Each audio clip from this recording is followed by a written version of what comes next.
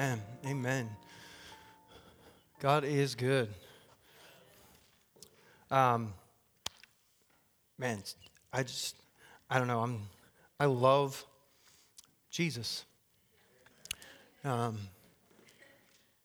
don't know that we fully understand what he did for us. But when we do, it's going to be a game changer. Can I? Yeah, you won't be able to walk around with a frown. I mean, even when everything in your life is like hell, you're going to understand it doesn't matter. People can be against you. People can say mean things to you. Don't care. I care about what he says about me. You know, he never defines us by our mistakes. Never. We do that to each other all the time.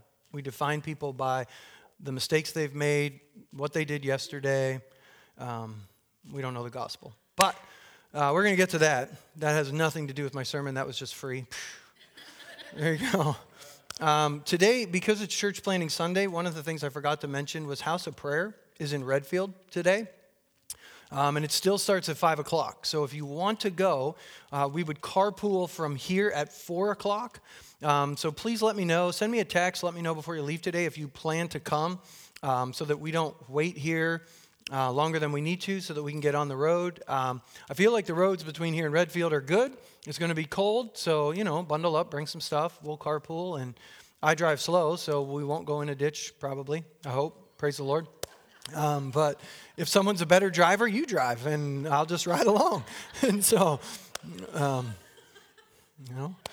praise God. So that's going to happen today, and so much is going to happen today. It's great.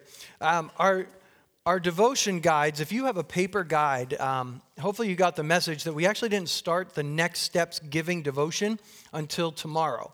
Okay, because we took 2 weeks to cover vision, and we're going to go back to that here in a second. So the Next Steps one starts tomorrow. It's a 7-day devotion. It goes through next Sunday. And then the next one is called The God I Never Knew.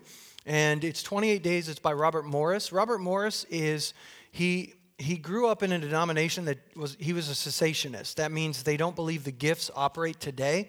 And he was getting his master's at Dallas Theological Seminary, I believe, which is a very cessationist Bible college. And he was doing a research paper on cessationism, why the gifts don't operate today. Well, in that process, he realized that's actually not what the Bible teaches. And he was baptized in the Holy Spirit, and God completely changed his life. He planted Gateway Church, and now they have, I don't even want to guess how many different locations, one of them in a state prison. A church campus in a state prison. Who does that? And so I love what God is doing. And he writes, The God I Never Knew, his story about who the Holy Spirit is. And that's what this next one is. And so it starts on January 27th. But I know not everybody comes every week. And that's just society. And who knows, we could get a blizzard and not have church next week. And you just don't know.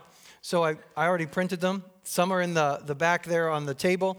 But if you want the YouVersion Bible link, I can send that to you. I encourage you to use the YouVersion one if possible, because every day we make comments. Every day I share some thoughts that I feel like God is giving me for our church. If you have not read the ones that I posted over the last 2 weeks for the Nehemiah from rubble to restoration, I really feel like there was so much more. I could have preached the book of Nehemiah for the first 6 months of this year, but that's not where we're going. And so I deposited at least some things that were in my heart, and so those are in there. If you want that link, I can still give it to you, and you can still read the things that I posted on there. And a lot of it I shared last week. We started last week a sermon that I've called Vision, or 2020 Vision, and it was originally going to be one day. But I realized there were so many new faces in our body this year that many of you have no idea how we got where we are.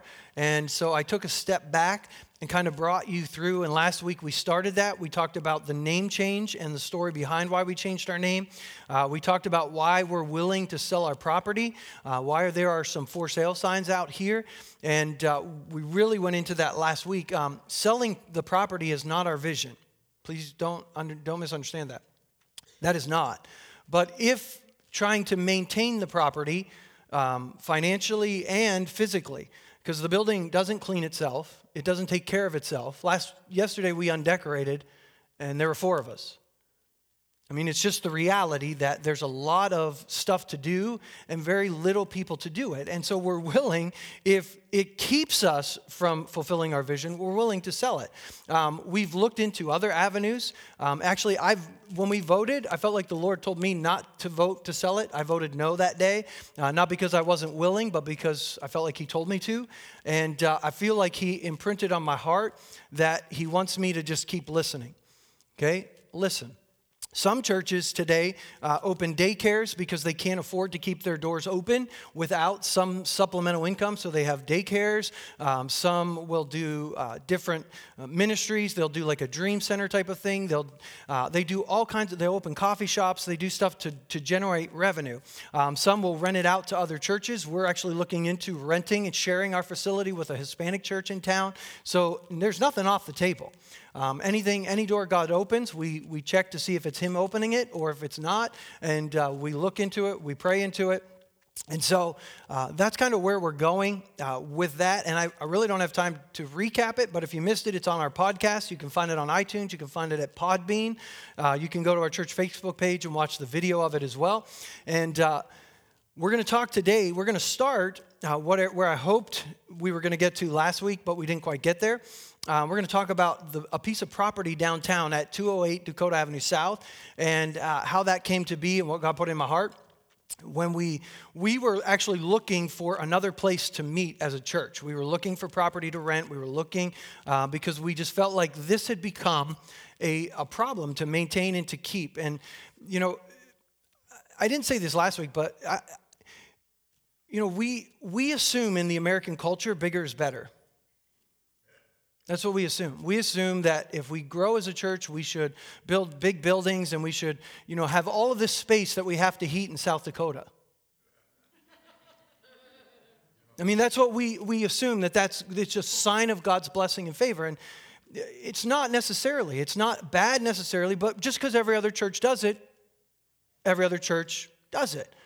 And I wonder if we ever opened the Bible with no context of church culture, if we would come to the same conclusions that we've come to today. And those are the questions that we really started to ask ourselves. Would we come to those same conclusions? Are we actually making disciples? Can I tell you something? Sitting here listening to me talk isn't making you a disciple. It's not. Having Sunday school classes doesn't automatically produce disciples. And we get lazy and we get complacent because we put systems in place, we have buildings, and it's comfortable for us. But it doesn't necessarily produce disciples. And so we have to make sure that we're actually doing what the Scripture says and not just being comfortable because it's what we like. So, but we started looking for property, and we also started talking about Jeremiah 29:7. God put this scripture on our hearts to work for the peace and prosperity of the city where I've called you. That was obviously where they were called into exile because your prosperity is tied to their prosperity. And God really spoke to my heart about whether or not if this community would miss us if we cease to exist. I mean, I know that we say nice spiritual things like, well, we're building the kingdom and we're serving people and we're doing all these stuff, but are we actually? I mean, would they actually notice we were gone if we no longer were here? Because of the way we're impacting their lives. Sadly, after being a pastor here for 18 years, I said, no, they wouldn't. They wouldn't miss us. That's hard to do, That's very humbling when the Holy Spirit says, hey, would anyone miss you if you were gone? I'm like, no, they wouldn't. How would they miss us? What do we need to do? We started serving our school district. We started serving our community. We started getting involved in different activities. And here's the thing, we can't do everything. So we're like, Holy Spirit, show us, hone this thing. What do we need to do? What have you gifted us to do? What should we do? And that piece of property at 208 Dakota came into our hearts. We felt like God was in that property, and I don't know why. The best way I can explain it is to show you a video we put together. It's kind of old, but I'm going to show it to you anyway.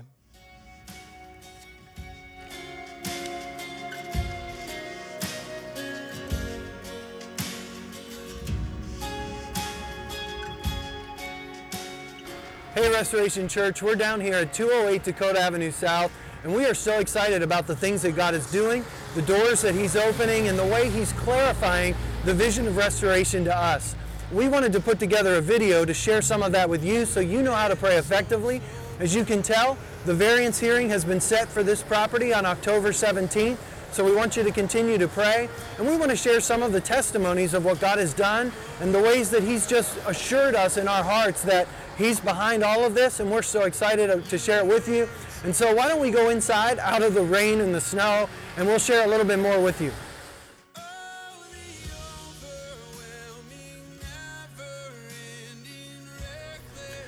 It was about 1 year ago that God put the word restoration in our hearts. And the vision of restoration ultimately is about restoring God's original design for creation here on the earth. And we know that Jesus, by His death and resurrection, opened the way for that to be possible. We know that as Christ followers, that we're called in 2 Corinthians to, God implores us to have people be reconciled back to Him.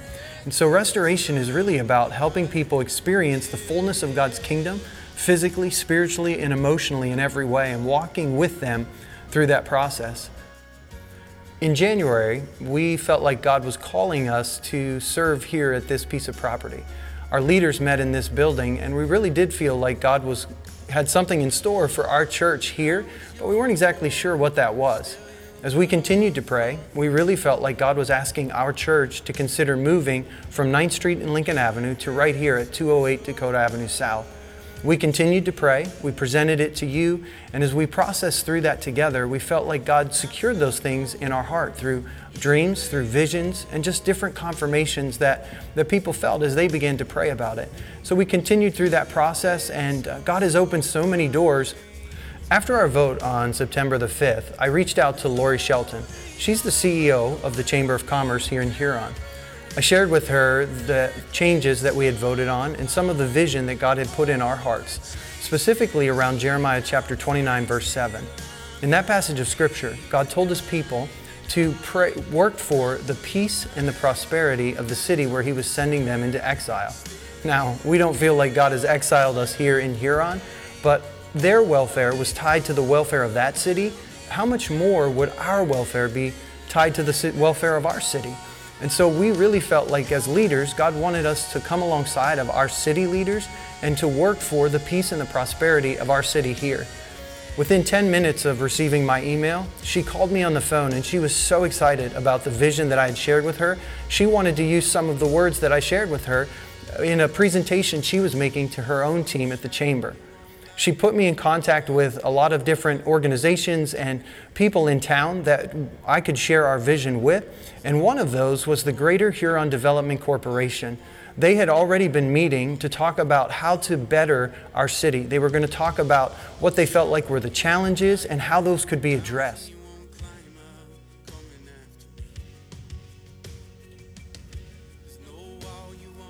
The building down here at 208 Dakota Avenue South is actually a 3-level building. The basement is an area that we hope to use for our children's ministry and some of our youth ministry. The main floor would be our worship center and some of our office space. And right now we're in the apartment that is upstairs, and I'm in the kitchen of that apartment. And there's a lot of space up here for nursery area, for toddler area, for classroom space. And so there is a lot of space that we can utilize on this property. On September the 19th, I attended a meeting of the Greater Huron Development Corporation called Huron Rising. They had met together with 70 community and business leaders and talked about our city and the main problems that were facing our city and how to address them.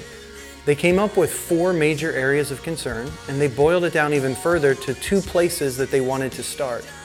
One of those areas was the revitalization of the downtown area. Specifically, they wanted something to be done in the next 2 years between Market Street and 3rd Street to kind of launch this revitalization of the downtown area. I sat there as I listened to the heart of our city leaders, and as they presented this forum, I was literally in awe of what God had done, because in the same time that our city leaders were processing what to do and how to address the concerns of our city, God had put in our heart the same region, the same area, the same emphasis. And so he was bringing together the vision he had given us and the vision he's given our city, and he brought them together in that moment. And it was such a God moment. I was so encouraged, and as I passed that on to you on the Sunday morning service, I know many of you were encouraged by that too, to just know in our hearts that God has been behind this the entire time. Part of the vision of restoration is breaking down the racial barriers, the denominational barriers, the gender barriers, even the social barriers. We feel like God is putting in our heart to go after those that no one else is going after. I love that many in our church are working in the foster care program. Royal Family Kids Camp has been a part of that, and we're looking forward to starting Royal Family mentoring clubs in the future also. Another part of that vision is the dream God has put in our heart for church campuses in some small communities around the area where they can't have a self-supporting church, they can't support a pastor of their own. And so we want to come alongside those communities and plant church campuses there. Mark and Jenny Apple are currently in Redfield, and we're still progressing, trying to get a church plant there. The church in Howard is continuing to pray and seek God's direction to see if they want to partner with us with a church campus there in Howard. And there are other cities around this area that we want to see God put a church campus so that the people in that community could have a pastor there serving their needs and meeting the needs of that community as well. I just want to take a moment to say thank you for taking this journey with us. Thank you for your prayers. Thank you for the sacrifices, the steps of obedience, the financial giving. We are so excited about what God has in store for the future of our body. And over the last few weeks, I really feel like God has been imploring me and even calling me to challenge you to continue to be faithful in prayer and not to get weary and give up. And so I want to just encourage you to continue to pray for open doors, continue to pray for favor with business leaders and city leaders, continue to pray for God to bring across our path the people that we need to have communication with, and continue to pray for the finances we need, whether donations of time, donations of money, donations of businesses to help us remodel this building and get it ready for the use that God has in store for it. And so I want to just encourage you to continue to be faithful in doing what is right, continue to be steadfast in prayer, and let's just continue to take those steps of faith and trust that God is going to be faithful to us. And let's not get weary in doing what is right, because we will reap a harvest if we don't give up.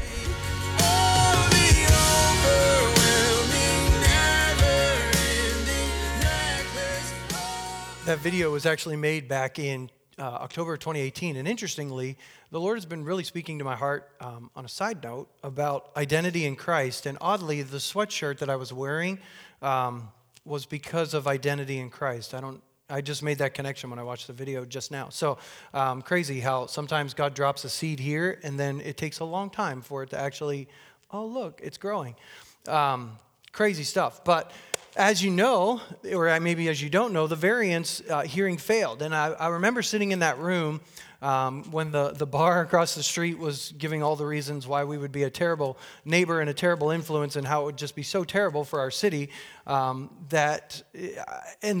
they voted it no, 3-2, and we walked out of the room and just kind of stunned at what had happened. How did that fail? Why did it fail? And no one spoke up for us. And I was on my way home, and I felt like the Lord said, go back and circle the building. I had been praying around that building pretty regularly. I still go down pretty regularly anytime the wind chill's above zero anyway, and pray around that building.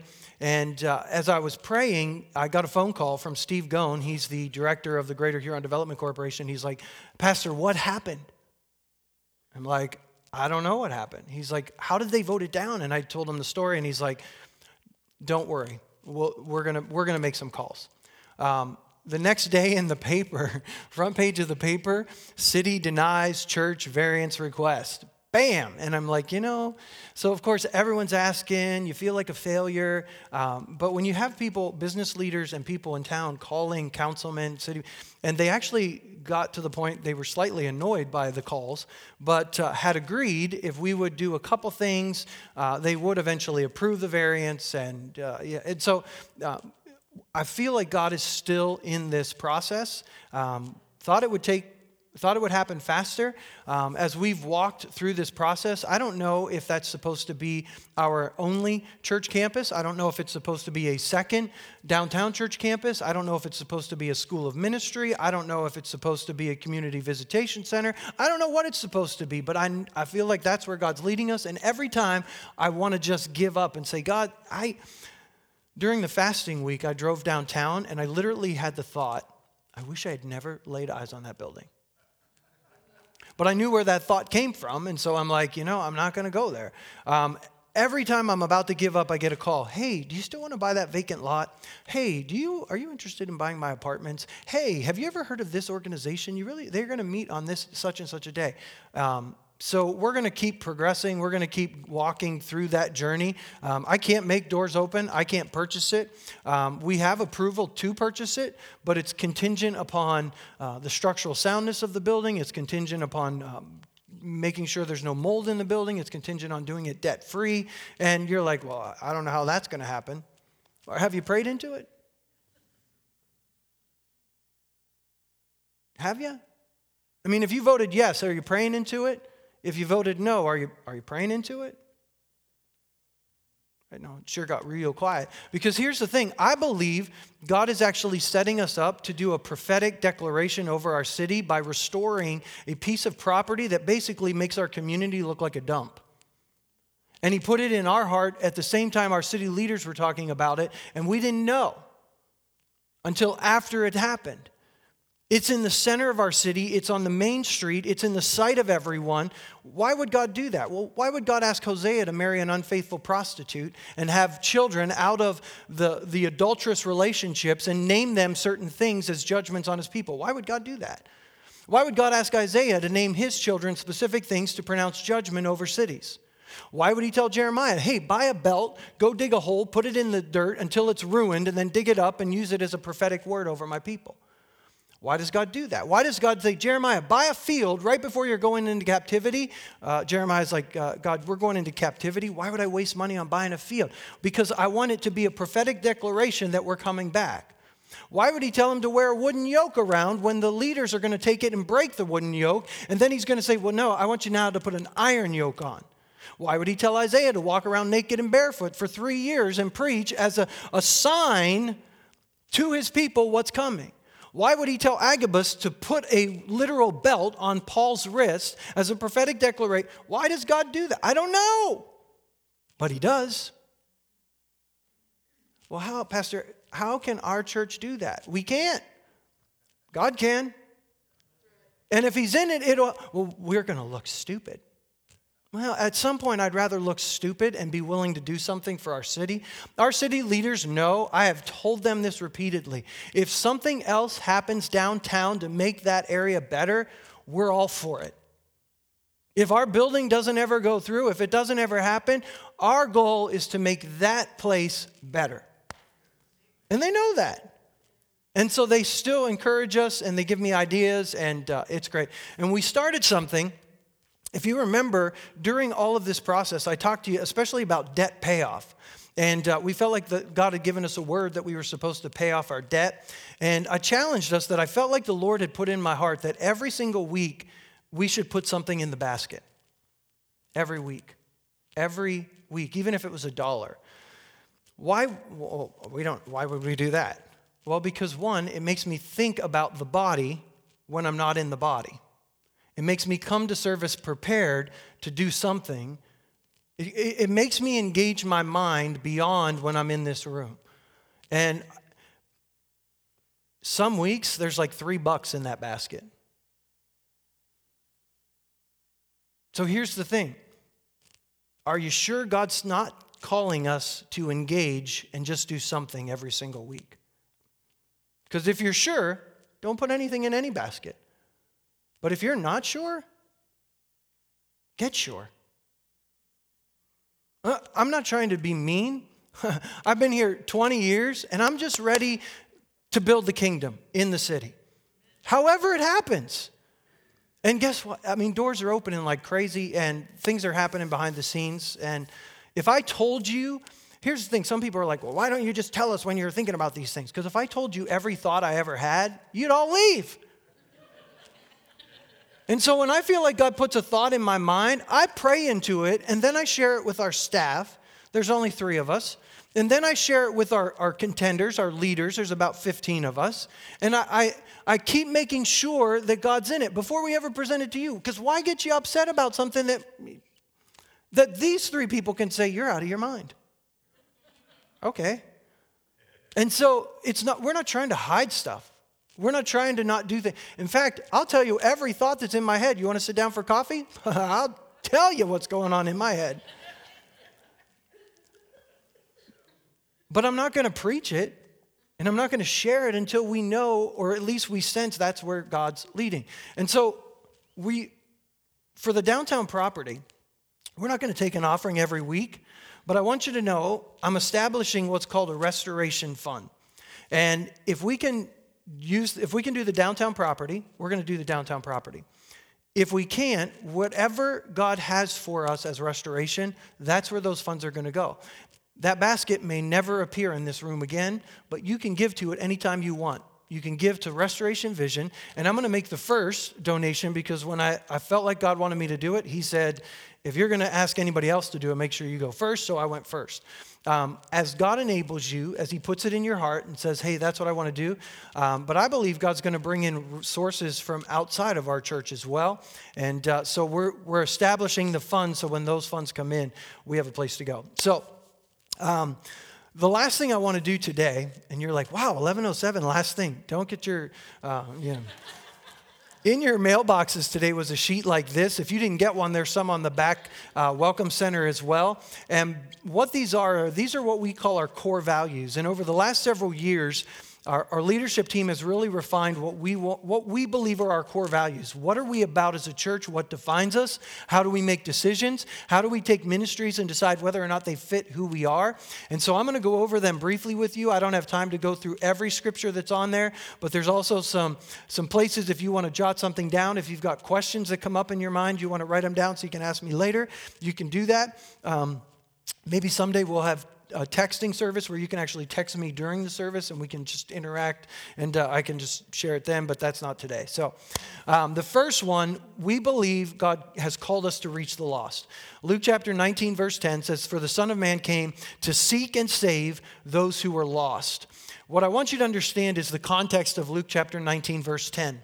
The context is a guy by the name of Zacchaeus. Okay, Zacchaeus is a tax collector, and all of his friends are tax collectors and notorious sinners. And Jesus comes to him and says, "Zacchaeus, I'm coming to your house today." And he goes to his house, and he has dinner with tax collectors and notorious sinners. And the religious people are like, "Dude, what are you doing? Why are you hanging out with sinners?" And Jesus says, "The Son of Man came to seek and to save those who are lost." There was another time Jesus was having a meal at a religious guy's house. And a woman came in with a reputation, obviously for sleeping around. And she comes in and she begins to anoint Jesus and she begins to weep over him. And so much weeping that tears literally begin to fall on his feet. Because, sitting on the floor with his feet behind him. How much do you have to weep where tears start dripping from your face? This woman is overwhelmed. Okay? And so she starts drying his feet with her hair. And of course, the religious people are like, if he only knew who was touching him. Guess what? He knew who was touching him. And he makes the statement that the woman is acting like that because she's been forgiven much. And because you're forgiven much, you love much. And if you're forgiven little, you love little. Jesus is not teaching that some people need more forgiveness than others. Because that's out of context and that's out of the scripture. It's not true. Every single human being on the planet needs equal forgiveness. How can I say that? I can say that right here, James 2:10. The person who keeps all of the laws except one is as guilty as the person who's broken all of God's laws.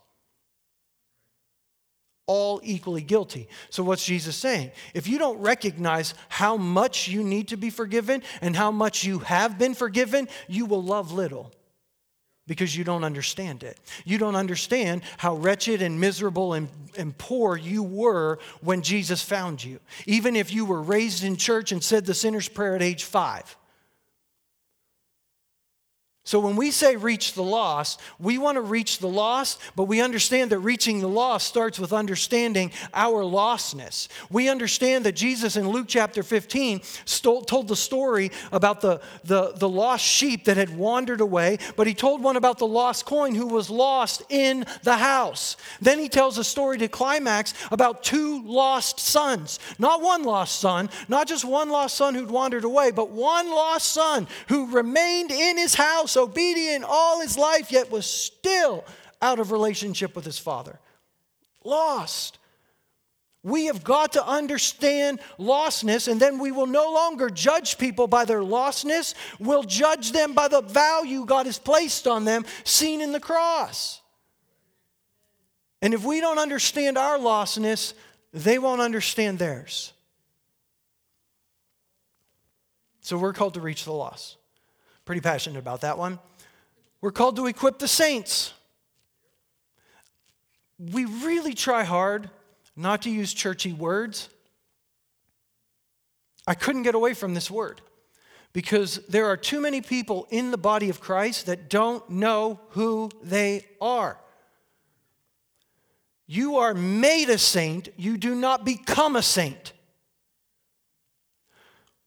The cross is spoken. It is finished. You're a saint. For believing in Jesus, you become a saint. You do not become a saint because you live it out. You live it out because you have become one. And that means everything. It's not just semantics. It really does mean everything. And I know because I've lived both ways. I've lived trying to please Him, trying to get it right, trying harder, trying to overcome addiction, trying to love people, trying. And all I get is shame, guilt, condemnation, anger, resentment, frustration. When you come to know who you are, it changes everything. By the way, the Bible refers to us believers 3 times as Christians. 3.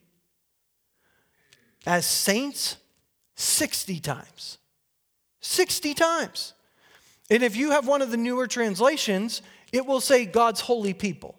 Same word, God's holy people. Not because you behave holy, but you have been made holy. But because you've been made holy, it frees you to live holy. If you try to live holy so that you're holy,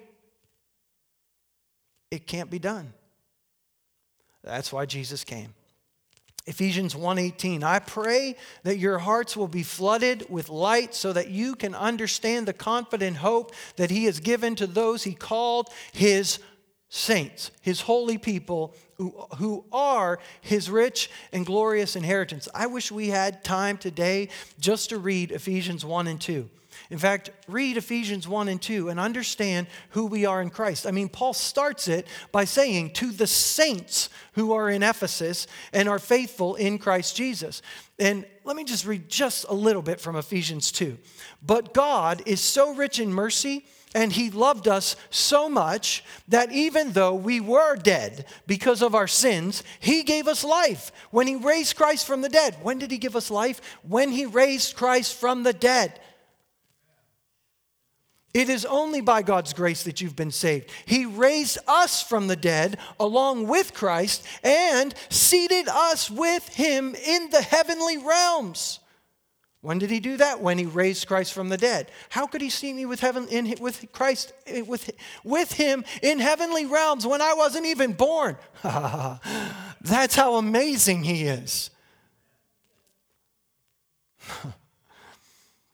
So, and look at the next verse. So God can point to us in all future ages. The enemy comes as the accuser, and God's like, look over there. He's already been in the future age. God doesn't live today. He knows where we are going, and He knows where we've been. He knows it all. And yet He seated us in heavenly realms. I don't have time to go into it, but you need to read it. It's amazing. But it doesn't just stop with knowing our identity. We believe that it calls us to lifelong maturity. Paul says, Jesus is the one we proclaim, admonishing and teaching everyone with all wisdom so that we may present everyone fully mature in Christ. We have cheapened the gospel to show up at a church service and be good people. That is not the gospel. The gospel is admit you need Jesus and you're totally helpless without him and you're not a good person. And then you become a saint and then you live it. You live it out. You're connected to the body, you live in that freedom, and you just live it out every single day of your life. And the reason we're connected to the body is because we need the body for maturity's sake. In Ephesians chapter 4, he gave apostles and prophets and evangelists and pastors and teachers to equip his people for works of service, not to do the works of service. And in the American church, we just want to hire more staff. Let's hire more staff to get the work done. It's not the Bible. The staff is to be equipping people to do the work, not doing the work. And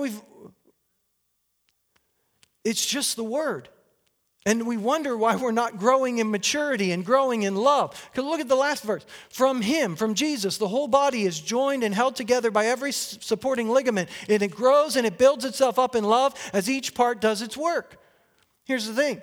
As long as I tell you something you totally agree with, yes, pastor, great pastor, I'm with you, pastor. But if I tell you something, even if it comes from the Bible that you don't like or don't agree with, no, pastor, no, pastor.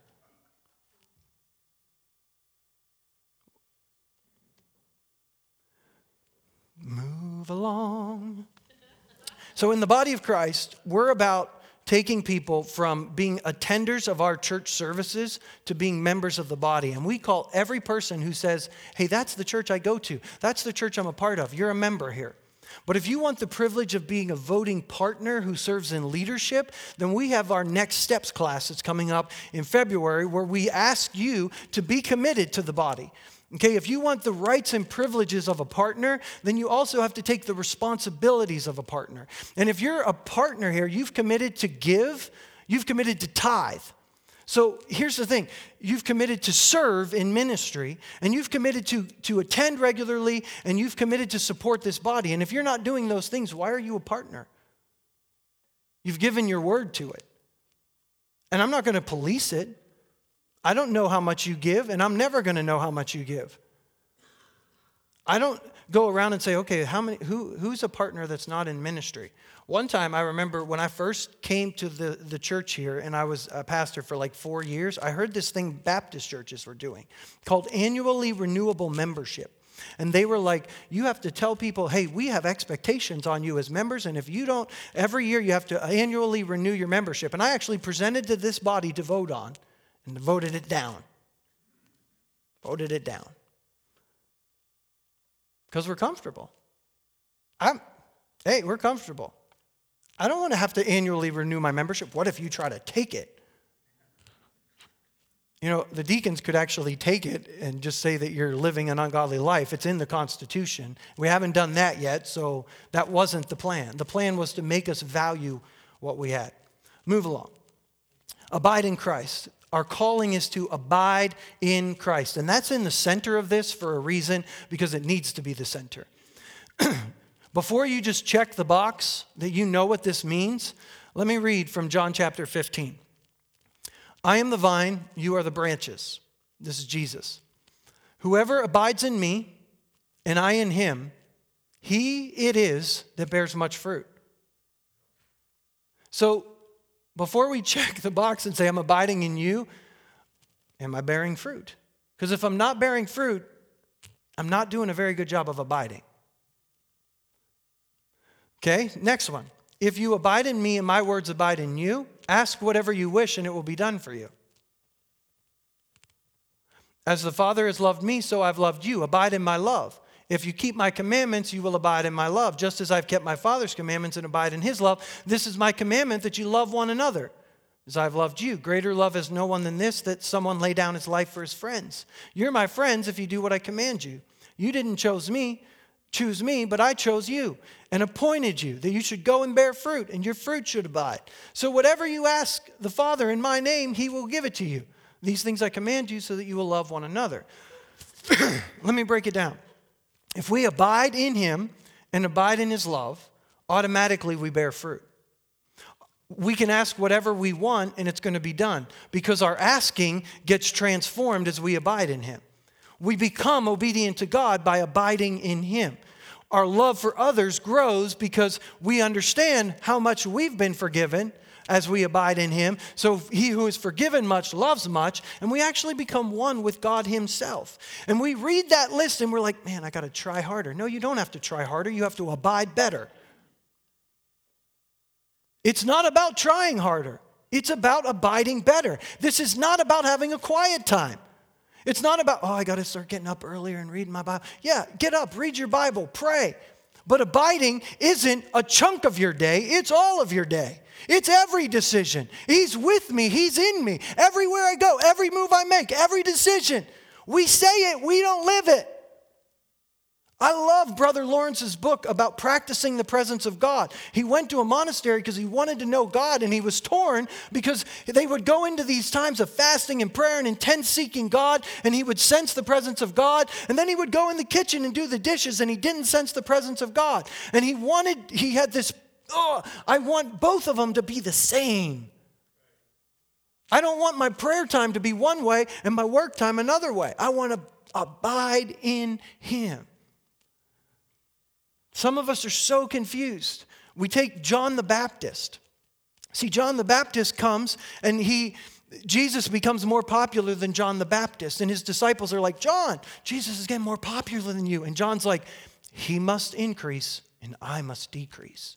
And we all are so spiritual and we're like, I've got to decrease. Jesus never said you have to decrease. He said you have to die.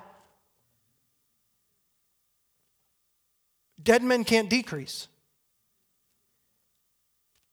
We actually won't die. I'm going to call my shots. I'm going to do my thing. I'm not going to.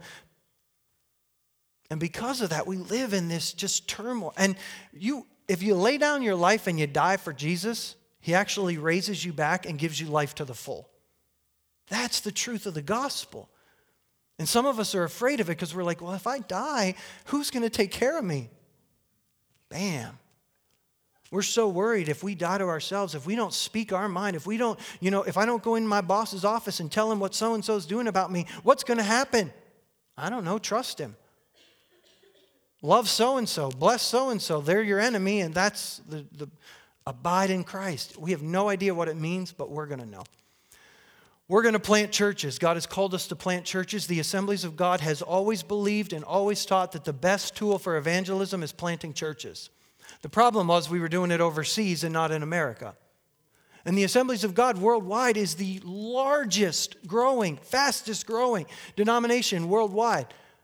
And yet we're not taking the principles that we're using to build the church overseas and using it to be done here. Someone finally recognized that and said, we got to start planting churches here in America. And so about 15 years ago, a church planting movement started, and the goal is to have a viable church in every city and every town in America. So people don't have to travel to be a part of a church. They can be a part of a church. They can have a local support system. And it requires us to think differently. And if you read the book of Acts, after preaching the good news in Acts 14, in Derbe, and making many disciples, Paul and Barnabas returned to Lystra, Iconium, and Antioch. Guess what? There was a church in every one of those cities. They didn't say, hey, travel to Antioch. We're going to plant a church there and you all drive over. Oh, but, culturally now we can just drive everybody. What happens if there's an emergency in a small town school and they need the pastors to come? It shouldn't take 40 minutes for the church to respond to a crisis in a city. They should be on the ground. That's why we need churches in every city. When there's a blizzard and you can't drive, your church is already there. You don't have to drive. They encourage them to continue in the faith, reminding them we must suffer many hardships to enter the kingdom of God. Paul and Barnabas appointed elders in every church. And with prayer and fasting, they turned the elders over to the care of the Lord in whom they've put their trust. In Titus chapter 1, verse 5, I left you on the island of Crete so that you could complete our work there and appoint elders in each town. So they're supposed to appoint elders in each town. Appoint elders over every church. Appoint elders in each town. There should be a church in every town. Don't you think? I mean, if this is the Bible. We're going to plant churches. We're going to plant Redfield, but we're not going to stop there. Who knows what we're going to plant? God knows. And we're going to serve others. This is where Jeremiah 29:7 comes in. We are not trying to serve our community so they become Christians. We're serving our community so they see the value that God has placed on them. And so if they reject the gospel, we serve them anyway. Everything we do doesn't have to have a quote-unquote gospel presentation attached to it. Our lives are the living gospel. And we should live such set-apart lives that we don't actually even need to speak the gospel. They see the gospel. And the crazy thing is, this is already happening. People share. I got a testimony yesterday that somebody's friend is noticing a change in somebody's child because of a change they've made in their own lives. It's the gospel. How did we miss this? You know, the funny thing is I've been doing this. When I became a pastor, no one said, hey, think outside the box, read the Bible, and do what it says. No, my job was fill this room, make sure everybody's happy, do ministry, run the programs. And it just really doesn't work. Because you know what happens is we build these buildings, and then someone gets upset because the pastor leaves, and the next pastor, I don't like that guy as much. I don't like that lady as much, so I'm out of here. So we just go to a different church. Well, they stopped having that program, and I really only went there for that one program, so I go somewhere else. And so then you have a building that you built for all these people that went somewhere else because they weren't attached to the body. They were attached to a program. They were attached to a personality. They were attached, and some are just attached to the building. And yet, the only thing the Bible calls us to be attached to is one another. Programs come and go. Buildings come and go. People even come and go, personality-wise. We're attached to the body. We're going to serve others. Jesus himself, somebody I started reading, I had never read anything by Dr. Martin Luther King Jr., but I started reading him. I would weep when I read his messages. The man had something, okay? He saw something. He challenged the church in a day and age when they weren't living out the gospel. There was something there. I'm not going to say everything he said was true gospel, but he said enough that was. And that same year, I actually had a chance to go to D.C., and the monument, Dr. Martin Luther King, I just had to be by myself. I just couldn't even contain it. There was something so profound in that man. I've been tempted to memorize one of his sermons and just preach it at you and see if you noticed, but I'd have to change some of the words or you definitely would notice. But the social gospel is not a separate gospel from the gospel. It's just another side of the coin. Jesus himself said, when you put on a luncheon or a banquet, don't invite your friends, brothers, relatives, and rich neighbors. They'll invite you back, and that will be your reward. Instead, invite the poor, the crippled, the lame, the blind, and then at the resurrection of the righteous, God will reward you for inviting those who could not repay you. Even Jesus himself, and you know that God anointed, this is Peter talking about him, Jesus of Nazareth with the Holy Spirit and with power. And Jesus went around doing good and healing all who were oppressed by the devil, for God was with him. Doing good and healing all who were oppressed. This isn't about compromising the gospel and not speaking the truth to people. It's about making sure people know that we're not doing it because we want something from them. We're doing it so they see their value, and as they see their value, they're going to want to come into the kingdom because they're going to understand the price that was paid for them. That's how we present the gospel, and that's what we're talking about. In Galatians chapter 6, and I'm going to end with this scripture because it's twofold. The last part of it, therefore, whenever we have the opportunity, we should do good to everyone, especially to those in the family of faith. Maybe we should start by at least knowing each other's names, and then we can maybe do good to each other. But let's just start there. Every time we have opportunity, do good to everyone, especially those in the family of faith. The first part of that verse, look at this. You cannot mock the justice of God. You will always harvest what you plant.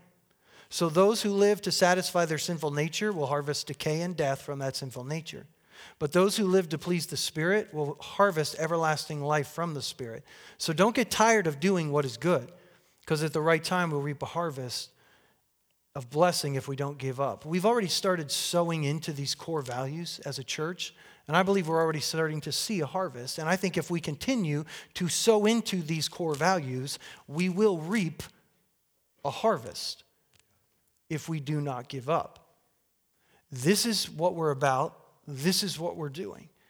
And we'd love for all of you to be a part of it. We've got our Next Steps class coming up in February. If you're not a partner here, you want to become a partner, or you just want more information, more than what I've given you over the last 2 weeks, we'd love to have you at the class. We'd love to have you be a part of what God is doing through Restoration Church in this community. I will tell you, those of you that have been here over the last 3 years should get a gold star in heaven one day for walking through this journey with us. Because, like I said, no one ever talked to me about how to build the church. And so as God began to show and reveal things, there really wasn't a pattern that I had that I could say, do this. And I mean, there's a pattern from other ministers, and there's a pattern.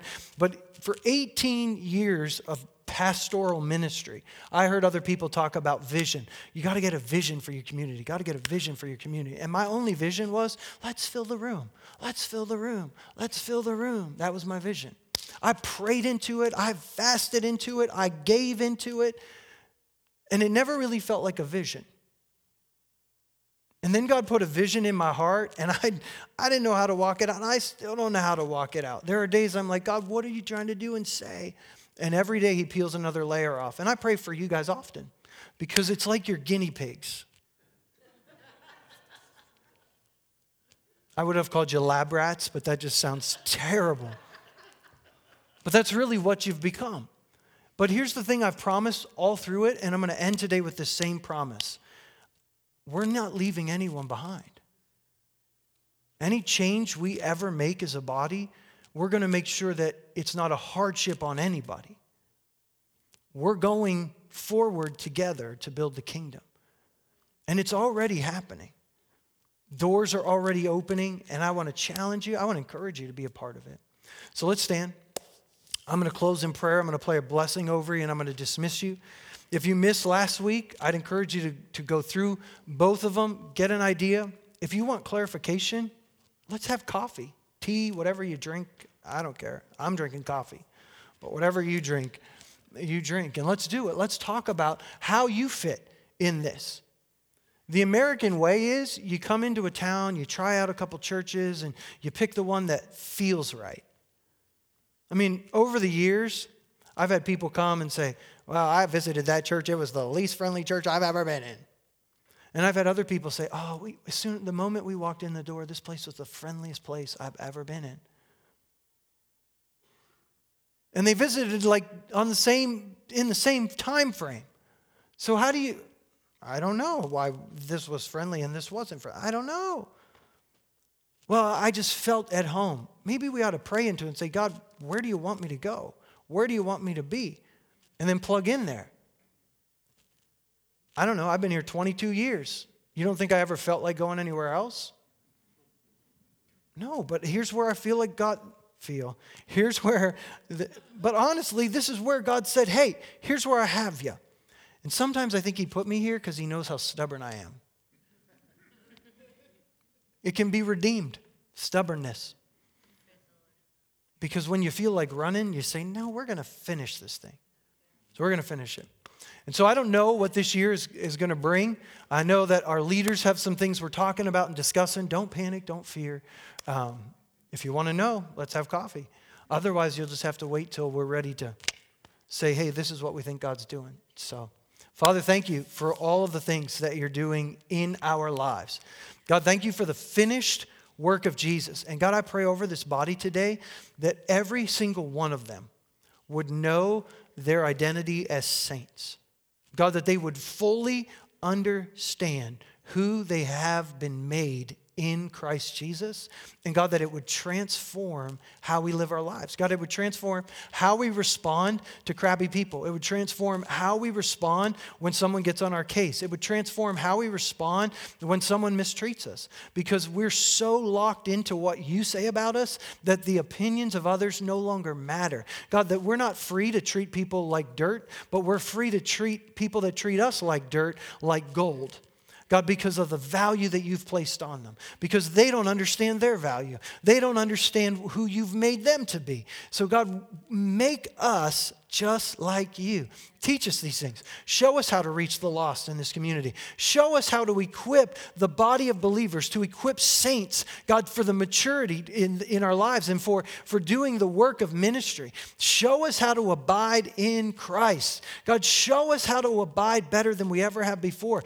Give us the grace to plant churches in Redfield, in DeSmet, in Woonsocket, in Wessington, in Miller, in any church, any city around this area, God, that needs a body of believers, that you would just infuse us with the power, the grace, the faith that we need to see beyond ourselves, to see beyond the smallness of what we can accomplish and grasp what's in your heart for every one of those small towns. And God, help us always to be a church that serves others. We want to serve this community well. God, we want to work for the peace and prosperity of this city. Show us how to do it. God, show us what this community needs. Show us how to be engaged in conversation. Show us how to walk alongside of our city leaders, God, and to encourage them and help them, God, to deal with the issues that our community is facing. Father, forgive us for talking down about our community. Forgive us for talking down about our leaders and how they're handling those problems. And help us to just come alongside of them and to walk with them, God, to make this city better. And so, God, I pray your blessing over this church, this body of believers today. God, to walk in these values. These are not just things we want to say. God, we want to live them out. Give us the grace to do it today, I pray. In Jesus' name, amen.